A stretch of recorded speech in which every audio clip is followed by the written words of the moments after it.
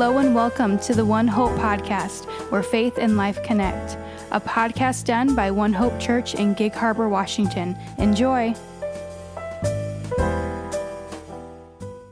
If you had to describe Jesus using only one word, what word would that be? Hey, One Hope and One Hope friends, Peter here, continuing our One Hope podcast. Just kind of take that question I just asked you and maybe hang it on a hook in your brain somewhere, or we'll come back to that at the end of this podcast here. We are journeying right now through the Gospel of Mark during the season of Lent for this particular podcast, and it's day 2 of Lent, and our reading for today is Mark chapter 1, verses 21 through 39, which you really can break almost into 3 sections, like 3 acts for our today's reading, and in which the first act, you could say, is verse 21 to 28, where Jesus comes into Capernaum, he teaches in the synagogue, they're astonished at his teaching with authority, and then as if to validate that teaching, he casts out this demon from this man in the synagogue there, and they're amazed, a new teaching with authority.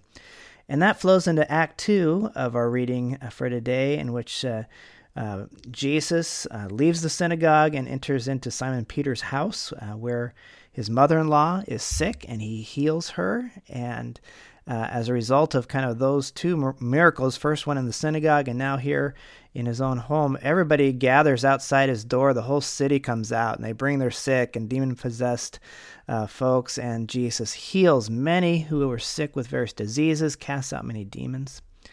But then that rolls into the third act of our reading for today, where there's a major shift.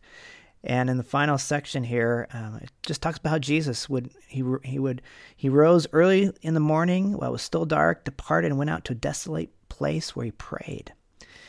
And then they're all looking for him, and when they find him, Jesus kind of comes to a moment of decision, as if he maybe had heard from the Father what his next mission is, or what the next step is, and he says, let's go to some other towns. That's why I have come. So kind of 3 acts to this reading for today.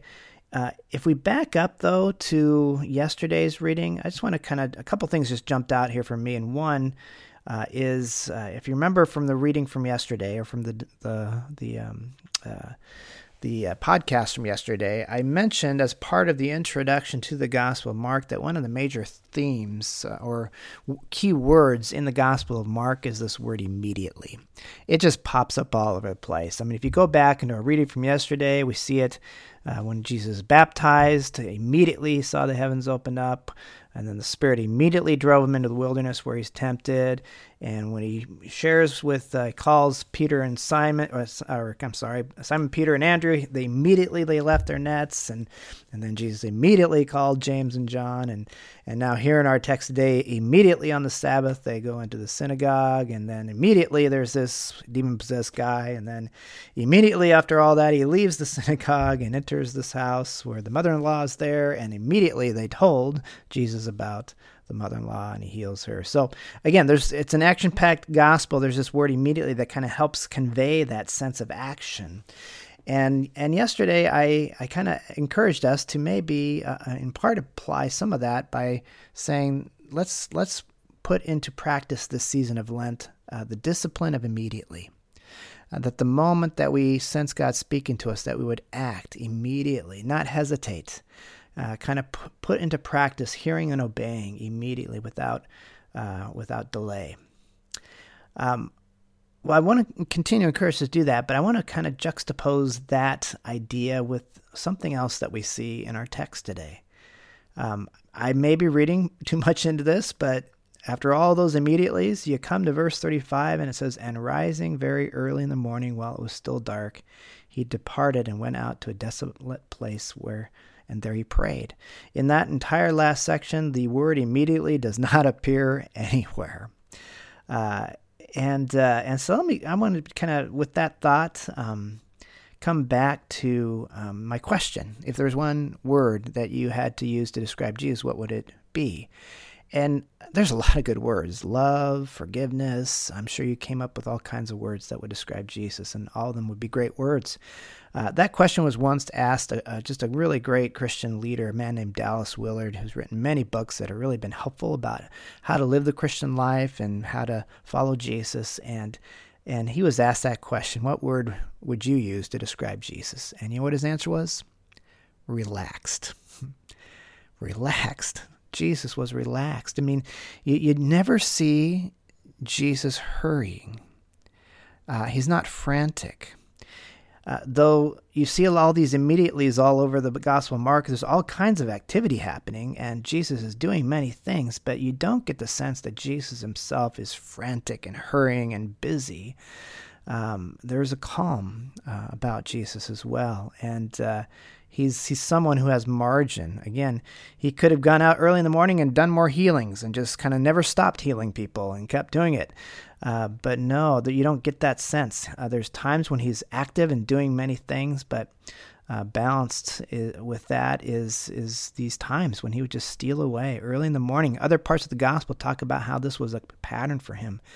And he would go away and spend time in prayer with his Father.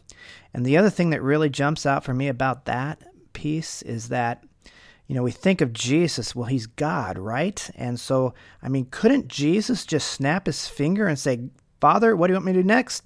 Okay, got it. That shouldn't take any time at all, right? But no, if Jesus himself had to spend this extended time in prayer to hear the voice of the Father, how much more we?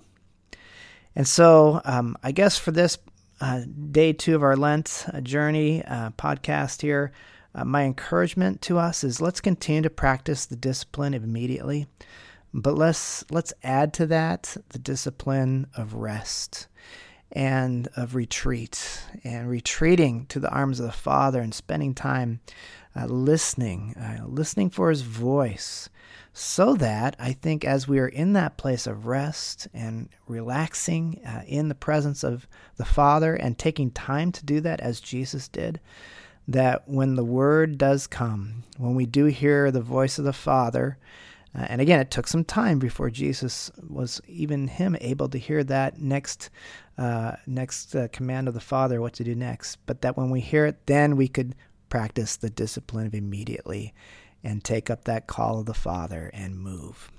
But not with franticness, not with hurry. We should do what also Dallas Willard said. He said if there's one thing he would advise Christians to do, it's to ruthlessly eliminate hurry from our lives. So let's do that. Let's eliminate hurry from our lives. Let's listen to the voice of the Father, in implementing the discipline of rest and relaxing and retreating in him, but also still continuing with the discipline of immediately. When we hear his voice, let's move forward and obey. Let's pray. Lord Jesus, we want to, during this season of Lent, learn more and more what it means to follow you and to exemplify your life. And you lead the way, and you yourself, you call us to come to you, to take your yoke, that your yoke is easy, burden is light. And I think as we do that, we can see that you already did that with the Father, that you were yoked to the Father. It was easy. You were not hurried. You were at rest. And you moved forward as the Father said to move forward, and so we do as well. We move forward as you call us to.